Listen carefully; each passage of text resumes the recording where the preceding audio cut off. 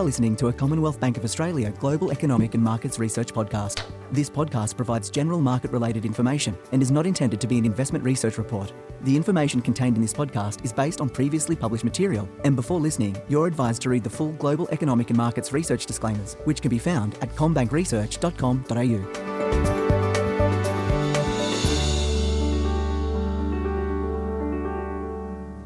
Welcome to the Global Economic and Markets Research Podcast. My name is Belinda Allen and I'm a Senior Economist here at CommBank, and today I've got Stephen Halmerick, our Chief Economist. Stephen, good to have you on. Hi Belinda, good to be here. Now, you're backing up after our budget podcast last week, and the reason for that is it's the third Tuesday of the month, so we're going to talk about the CBA Household Spending Intention Series. Yes, it's been a busy couple of weeks, a budget last week and the household spending intentions this week, so plenty of great data for us to have a look at. Now, like with all other economic data at the moment, we are seeing some pretty big base effects, given 12 months ago we really saw the worst of the COVID-19 restrictions here in Australia. So how is the data looking at the moment? Yeah, well, that's right. In the household spending intentions, we compare each month to the same month of the previous year. So April this year looks amazing. Basically incredibly strong, because April last year was actually the low point in spending in the economy as we really got into the first phase of the significant lockdowns on COVID-19. So across all 7 spending categories, we're up pretty substantially, some massively compared to April last year. But that really shouldn't come as a surprise. It does show continued improvement in the economy, but we have taken some time in this report to compare what's happened in April 2021 to April 2019. Which is similar to what we're doing with our weekly CBA credit and debit card spending data as well, because we're thinking 2019 was a relatively average or normal year for the Australian economy, so we are comparing the data back to 2019. Yeah, exactly. So if we go through each of the 7 categories, we'll start with home buying, because there's always a lot of attention on home buying. And a lot of interest. So home buying spending intentions are up April 2021 relative to last year, but also they're up relative to 2019. And if we think about what's happened to interest rates since 2019, they're down a long way, and that's really encouraged a lot of home buying activity. So the home buying spending intentions up quite noticeably compared to last year, but still up versus 2019 as well. And we've seen that in terms of lending data as well. So lending to owner occupiers at a record high level, investors are coming back in, first home buyers also are showing very strong interest in the property market as well. Turning to retail spending now, and this is probably one that looks quite interesting, both compared to 2020 but also 2019 as well. Yeah, it does. So April 2021, retail spending intentions up pretty sharply, but they were down quite noticeably in March.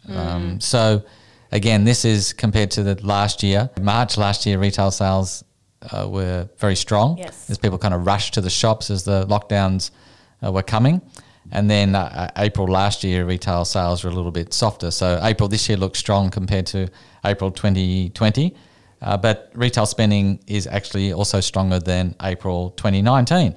So further evidence really of an underlying strength in the Aussie consumer coming back from the COVID-19 recession last year. I did find it interesting in your report, though, where you do look at some of the things that are down in April 2021 compared to April 2019. It's dry cleaning and laundry services, as we're all working from home a little bit more. Maybe we're not using those services a bit more, and duty-free stores, obviously, with the borders closed. Yeah, and that correct. feeds in nicely to travel spending intentions, and there's some really interesting results going on there. Travel is up massively in April this year compared to last year, but again, that should come as no surprise because April last year we were all bunkered down at home. But we can see that travel spending this year is actually sort of lower than April 2019. So I think that's really important. The economy is opening up, but we're still lower than we were 2 years ago on travel spending intentions. And of course that relates to particularly to international travel. So we've got big increases in things like people getting camper vans and Yeah. RV vehicles and going to motorhomes and trailer parks and campgrounds and things like that. And they're up even compared to 2019 as well. That's right. Yeah. So there's a switch in travel from, I think, as we all know, from the international to more domestic travel, and people are going to caravan and camping grounds a lot more than they used to, which kind of makes a lot of sense as well. And obviously, relative to 2019, spending a lot less on airlines and cruises, given we really can't at the moment. Correct. Now, health and fitness spending intentions, they're up strongly compared to 2020 because of those base effects, but we are still seeing a lift there compared to April 2019. Yes, that's right. So health and fitness spending up compared to last year and 2019. And if we look at the breakdown there, there's increased spending on things like sport apparel. So we're all, loading up on some more things for the gym. Instead of dry cleaning. Yes, perhaps so.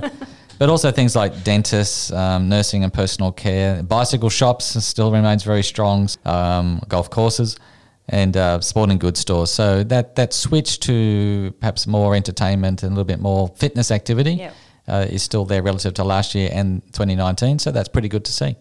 And entertainment spendings were certainly higher in April 2021 than both April 2020 and April 2019. Yes, that's right. So again, entertainment spending intentions up really sharply compared to April last year. Again, no surprises. We were all in the lockdown, but compared to 2019, still higher as well. So things like eating out and going to restaurants, fast food, digitals, books, movies, and music are all up.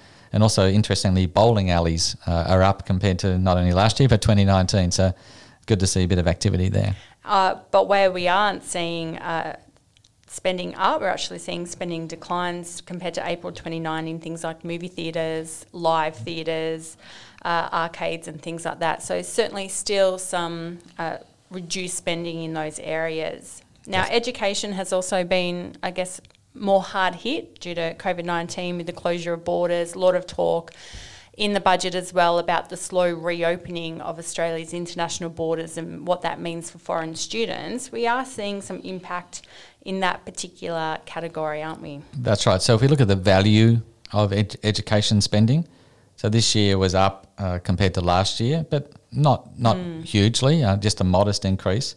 And it's pretty flat on April 2019. But there's a change in mix there, so there's a bit more spending on things like business schools, correspondence schools and primary and secondary schools, but less spending on colleges, universities and trade and vocational. So a change in mix, but overall the value of education spending is pretty flat on where it was 2 years ago. And let's finish up with motor vehicle purchase intentions. Now, this one is quite interesting because generally we do see new car purchases tied with wealth. With the housing market lifting, you would expect to see a lift in spending on cars as well. What are we seeing in that category? Yeah, well, that's exactly what we're seeing. So car or motor vehicle spending intentions have jumped sharply higher compared to April last year as well as compared to April 2019. So as you correctly pointed out, the lift in house prices, very low interest rates, usually see a big pickup in motor vehicle sales, and that's definitely coming through in the data now. And we're actually seeing a lift in borrowing for that particular item as well. Correct, that's right. Stephen, it's been great to get your insights on what's happening in the CBA Household Spending Intention series. We'll touch base again in a month. Great, thanks very much, Belinda. Now, you can read Stephen Halmerich's report on the CBA Household Spending Intentions, which was published on the 18th of May 2021 on combankresearch.com.au.